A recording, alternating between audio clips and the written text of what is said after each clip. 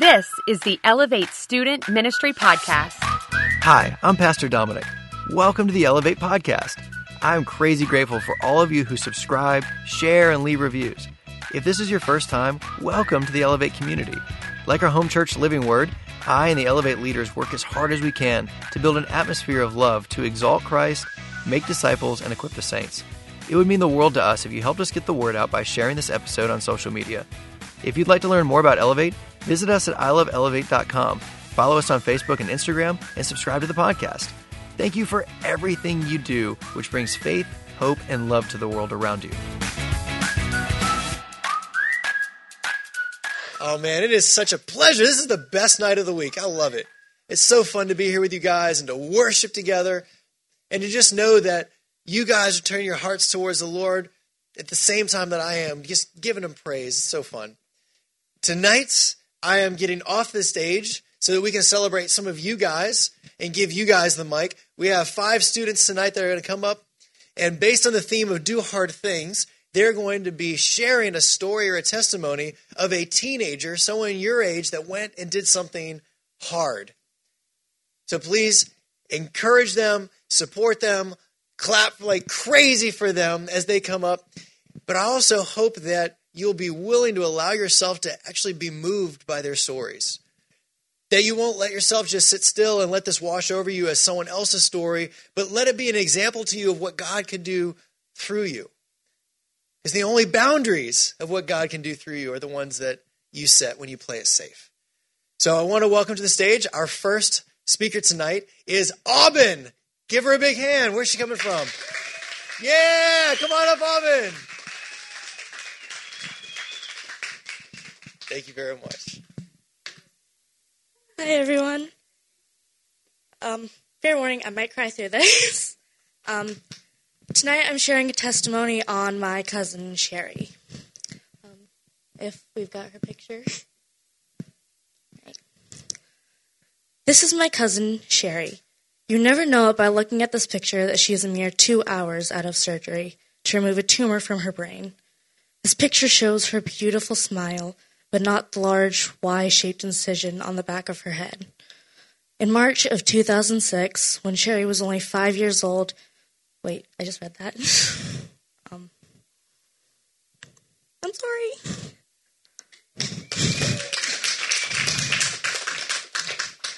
Over the next 14 years, she would have 5 reoccurrences, 6 surgeries, 5 rounds of chemo, 2 rounds of radiation, and countless other related surgeries and therapies. Cancer consumed Sherry's life. The children's wing of the hospital was her second home. While her friends were getting their licenses, she was in the hospital.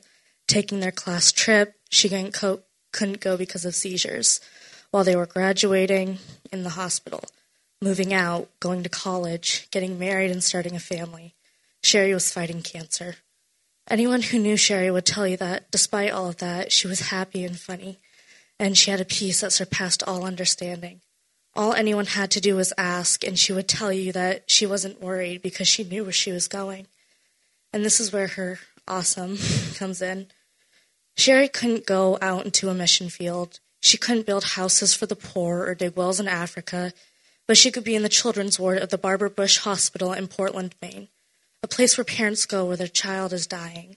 A place where their kids are hurting and scared. A moment in people's lives that is sad and scary and depressing. Sherry was there. She was there and smiling and laughing and joking and sharing Jesus. She was the heart of God, his peaceful presence in the middle of a dark storm for so many families that came through the hospital. You see, sometimes the hard thing that you have to do is just be where God put you. It may not seem fair or make sense. You may have no choice, but you do have a choice to be used by God in those circumstances. Sherry could have been mad and bitter that her short life had been one long, painful hospital stay with breaks of being at home. She couldn't do things people her age could. Her hair always looked funny. Her parents made her have braces even though her head hurt enough without those ridiculous tightenings. And who could have blamed her? Instead, she chose to laugh. She chose to focus on her favorite verse, Psalm 18:19. He led me to a place of safety. He rescued me because he delights in me. Countless families found the peace and joy of the Lord in her laugh and smile. God was able to have a tangible presence in the children's wing because Sherry chose to be used where she was, how she was. She continued to laugh and joke and impact the lives of those around her until she went to be with Jesus.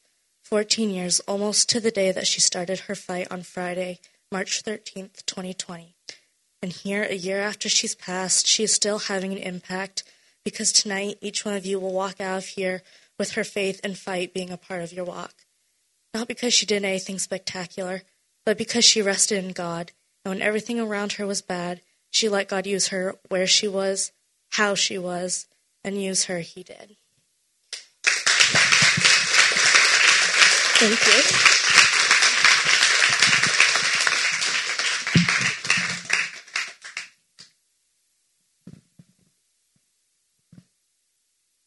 Thank you, Alvin.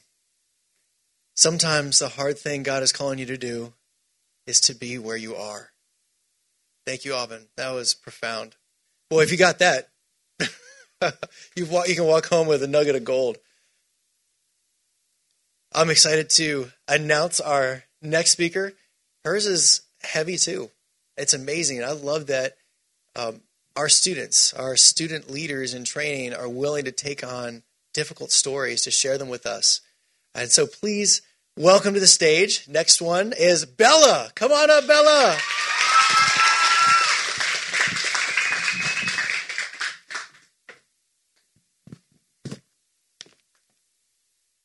Okay, so tonight I'm going to tell you about a girl named Rachel.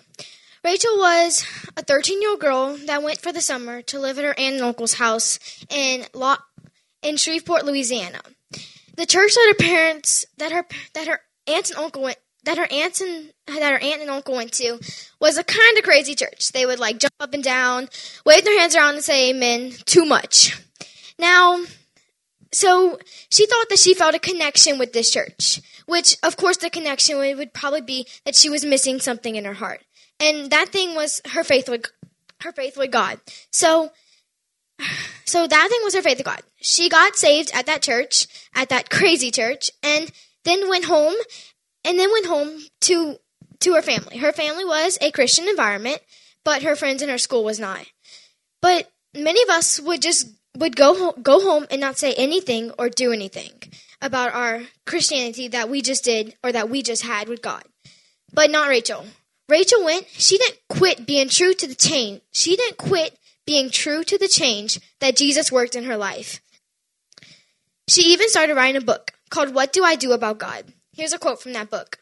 Go after God, whatever it takes. Do it, and don't give the excuse, I'm just a teenager, or I'll do that whenever I grow up, because it doesn't work that way. God wants to know you now. Rachel went through some hard times being a teenager and being at a public high school. It was hard for her to make friends. She felt lonely. She felt scared. She felt like an outcast, that nobody cared about her because she was a Christian. Some of us in this room might feel like that because we go to a school that most of us there is not Christians. Well, God's with you, first of all, and then second of all, you can do it. Rachel told everybody about her faith with God. Everybody. Well, she went to church and her friends didn't, so that was one reason as if to why she felt like a loner and that nobody would invite her into their group. She even wrote these hard things in her diary. I have no more personal friends at school, but you know what? I'm not going to apologize for speaking the name of Jesus, she wrote in her journal. I'm not going to justify my faith to them, and I'm not going to hide the light that God has put into me. If I have to sacrifice everything, I will. I'll take it. If my friends have to become my enemies for me to be with the best friend, Jesus, then that's fine with me. Rachel did hard things that most of us would never do, like witnessing to people in her high school. I know that I'm turning 13 this summer, and I haven't witnessed to barely anybody at my school. She witnessed to 2 boys named Eric and Dylan. These 2 boys were strangers to Rachel. She didn't know them, and they didn't know her. It's easy to say that you're going to witness to somebody. It's easy to say that you're going to pray for somebody or talk to them later when nobody's around. Not Rachel. She talked to them and told them about Jesus. April 20th, 1999. For Rachel, just a day like any other. She woke up, did her morning routine, argued with her brother, doodled in her diary in class, but saw Eric and Dylan this time again. They didn't let her talk to them. They both had guns. They used it to shoot Rachel multiple times. And then Eric and Dylan walked away, only to return back, doing the ones talking this time. Eric and Dylan said to Rachel, "Do you believe in God now?" before they shot her the final time. Her life ended, but her story is still being told.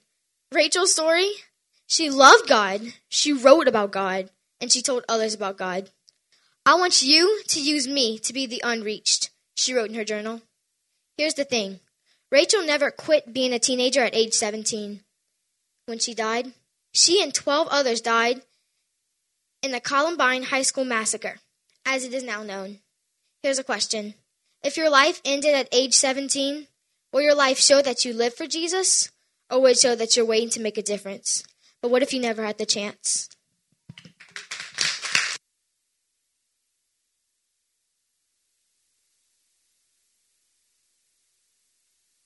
Thank you, Bella. That was excellent. Yeah. I love the quote that you had earlier. Was it the live the change that God did in you or something? That was fantastic. So many times, like, people are happy to profess something at the altar, and then their life looks exactly the same at school the next day. Living the change makes all the difference. Next on the docket, please give a huge hand for Olivia. Come on up, Olivia. Yes.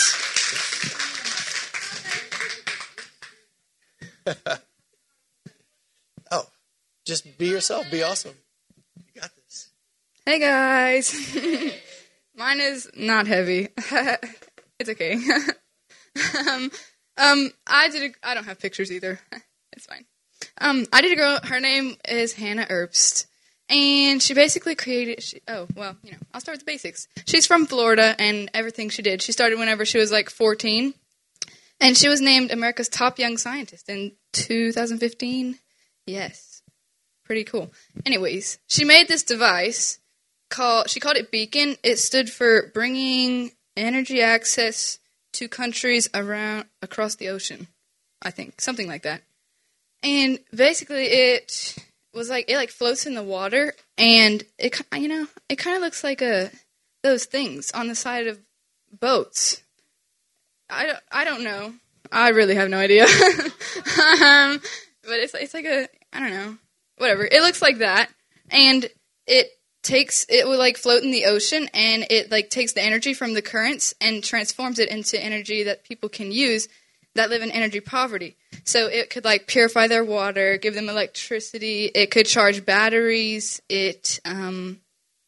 Stuff like that. It wasn't enough to power a neighborhood or anything, or a town, but you could power devices so they could purify their water, or use their tractors if they had tractors. They might not have tractors, but whatever they had, they could power one thing at a time.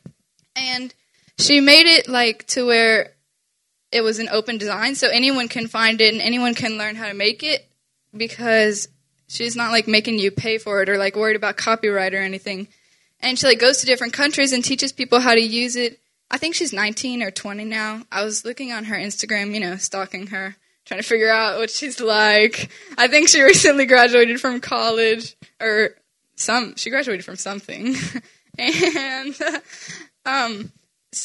and she had the whole way it started, she had this pen pal in Ethiopia, which she it was from a program at her church where they got pen pals in other countries, And her name was Ruth, and she wrote to her right when her 8th grade year started about her energy poverty. And so Hannah was thinking about it, and she was like, well, we take these things for granted in America. We have lights right here. We have this microphone and all the instruments and stuff, and we don't think anything of it. It's just elevate, cool stuff. But they don't have that in every country. So she wanted to fix the problem for her friend Ruth, and she did it in 8th grade.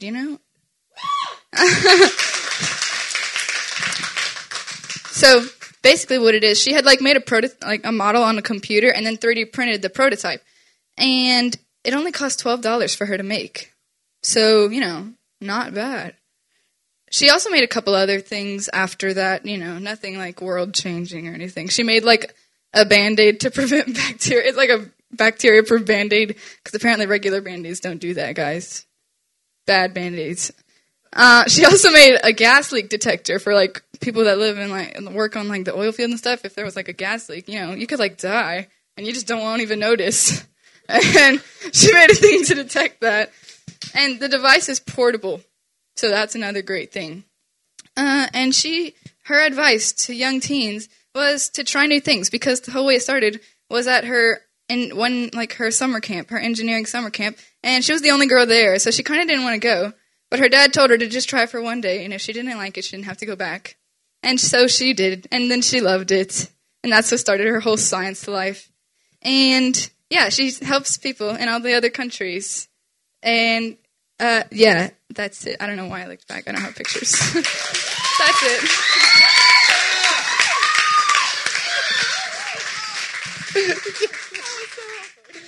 Are you kidding? You're a natural.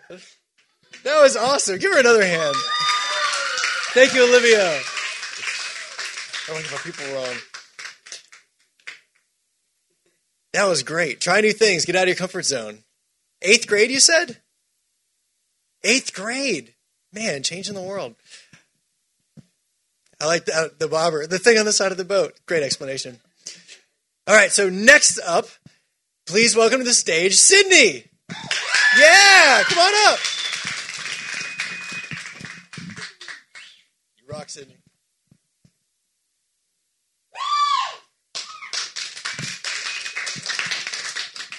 So I'm talking about Bentley Gunn. Bentley Gunn was 13 when he started doing mission trips. He went to China and Kenya, and he was there to hand out Bibles to people who didn't have them. When he was in Kenya and China, he noticed that a lot of people were living in unideal places. Very small, not clean, not sanitary. And so he thought of the idea to create houses, or renovate houses, that were run down, like no one was living in them. And so when he got back home to Mississippi, to the state of Mississippi, he realized that they were there too, that people were living in these places that no one should be living in. So he started the foundation called Students Aiding Indigent Families, or SAIF. What he would do was he would take old places, renovate them, and then sell them to the people who couldn't afford them or really just needed a new house. He said, one of his quotes was, "How can people focus on their spiritual needs when they have serious physical needs?" And I thought that was really cool because it's really true. He used the help of nonprofits, community service groups, and even real estate agents to help build his organization. He has more than 200 students in the cause now after 3 years, and produces over $100,000 in annual revenue. He said, "When I do my mission work, I sense God's pleasure and feel like I'm doing His will. I noticed that sometimes God's calling isn't to go out to places like Africa or China like He did, but it might be right next door. So it might be your neighbor who doesn't know God or who is having just a bad time, and you want to reach out to them. That could change their life, and then they could go change somebody else's life. Never know. So I hope Bentley Gunn's story has inspired you to go out and glorify God, even though, some people don't know Him, or it might be scary."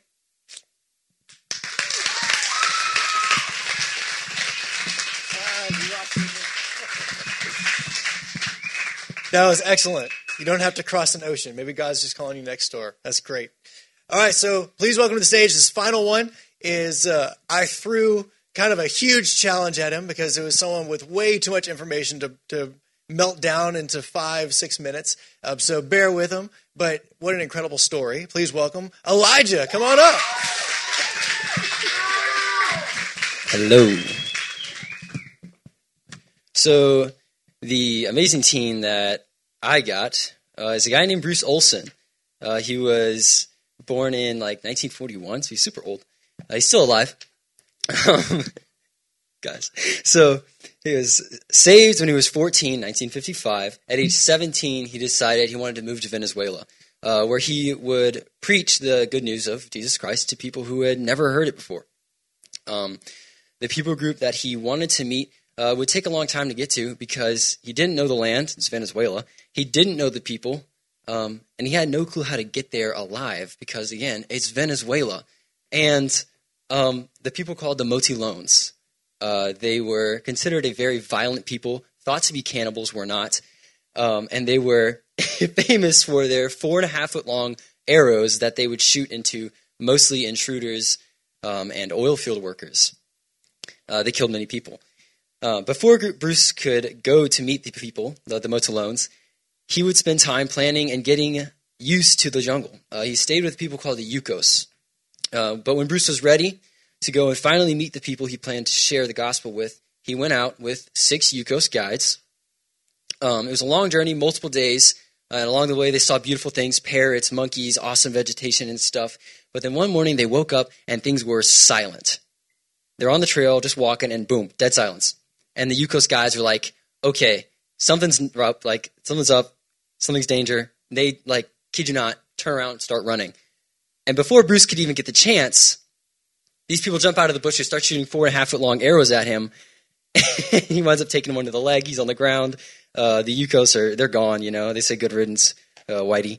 And so Bruce was taken to the place where the Motilones lived, and, tortured and crazy stuff happens. But eventually, it took time, but Bruce began living with the Motilone.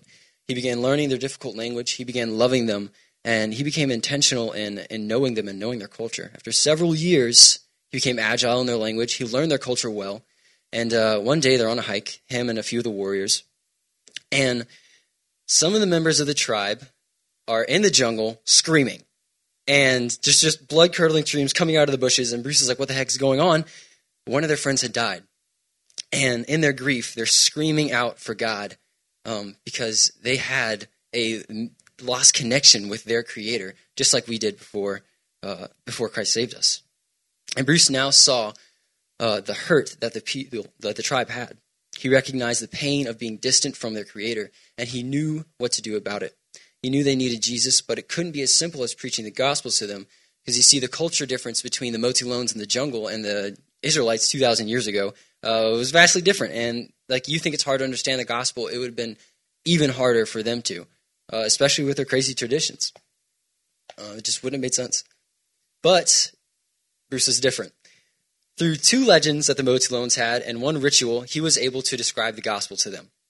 In their own words, they could understand it. Those 3 things were, one of the legends was the Motilone warrior ant. So there was a legend about a warrior who became an ant so that he could teach all the ants stuff that people knew, how to build things, how to grow things, and, directions. And he made their lives better through their teachings. And Bruce says, that's what Jesus did. He came down from heaven, became a man, and taught us better. And then so they were like, great, this Jesus man, we want to know him. And he's like, well, you can't really know him. He died. And they're like, well, that's unfortunate. So he's like, well, I can fix this. The tapir ritual you guys have? And they're like, yeah. So a tapir is a jungle pig. And whenever they would hunt these things, they'd kill them, of course, and then cut them apart. And they'd take the skin, and one guy would wear it and walk around saying, I'm a tapir, which is really weird, but it's, it's jungle people. So Bruce sees this, and instead of saying, weird, bye, he goes, that's what Jesus did for you. He died, he shed his blood so that you could take it on and become something different. And the Motilones were like, that makes sense. That's why he died. Still doesn't fix the fact that they wanted to be with God. They wanted to know God. They had another legend. The 3rd legend was this. The tall, skinny, blonde guy with a banana stalk that God came out of legend. Which sounds crazy again, but jungle people. So there's this legend where one day a guy with yellow hair would come with a banana stalk in his hand, and something about God's character would come out of it and make itself known to the people. And Bruce is like, okay, weird. But one day he's sitting with his friend Bobby, who is a motilone, and Bobby cuts a banana stalk in half and lays the two halves open like a book. And the layers of the plant look like pages. So Bruce is like, that looks like my Bible. He whips out his Bible and he's like, boom, this is my banana stalk. I've got yellow hair. Listen to the attributes of God that are in it. And they're like, this makes sense. And they took it. And so now the motilones had God back. And that's because the gospel was brought to them in context that they could comprehend. Bruce didn't go to these people and take away their enchantment-singing medicine men. He didn't make them stop their rituals, and he didn't condemn them for every non-biblical belief, because the absence of those things doesn't amount to the presence of Jesus. Olson gave the motilones Jesus, and the rest fell into place, because ultimately Jesus was what they needed first. Eventually, Olson had the Bible translated into Motilone. After that, more and more books and educational programs and tons of other advancements like agriculture and health systems were created. And now there are Motilone lawyers, Motilone doctors, dentists, double PhDs, and more. And the belief that they all hold fast to isn't that some whitey helped advance their people. It's that following the trail of a new leader had done it. The leader is Jesus, and he alone gets all the glory for that. It was never Bruce. It was never the people. So, that's it. Do hard things. Do them for God's glory.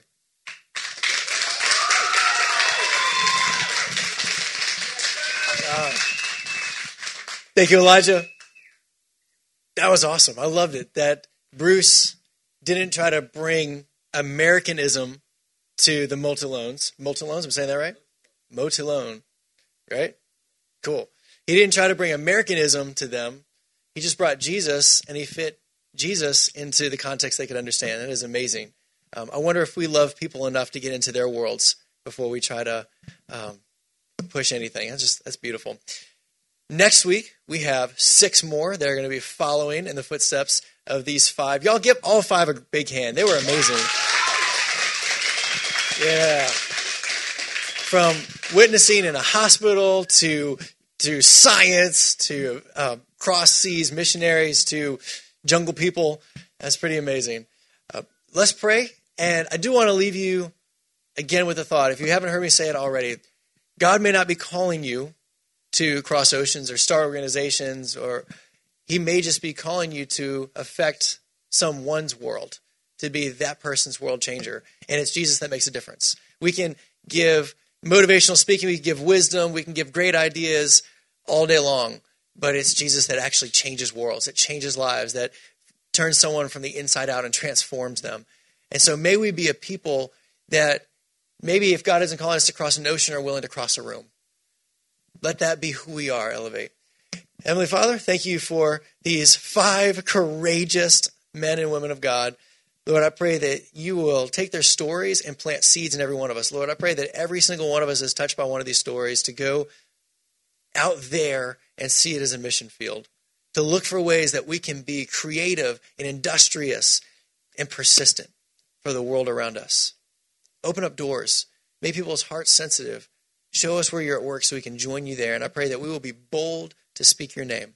We love you, Lord, and we give the rest of tonight to you. In Jesus' holy and precious name, amen.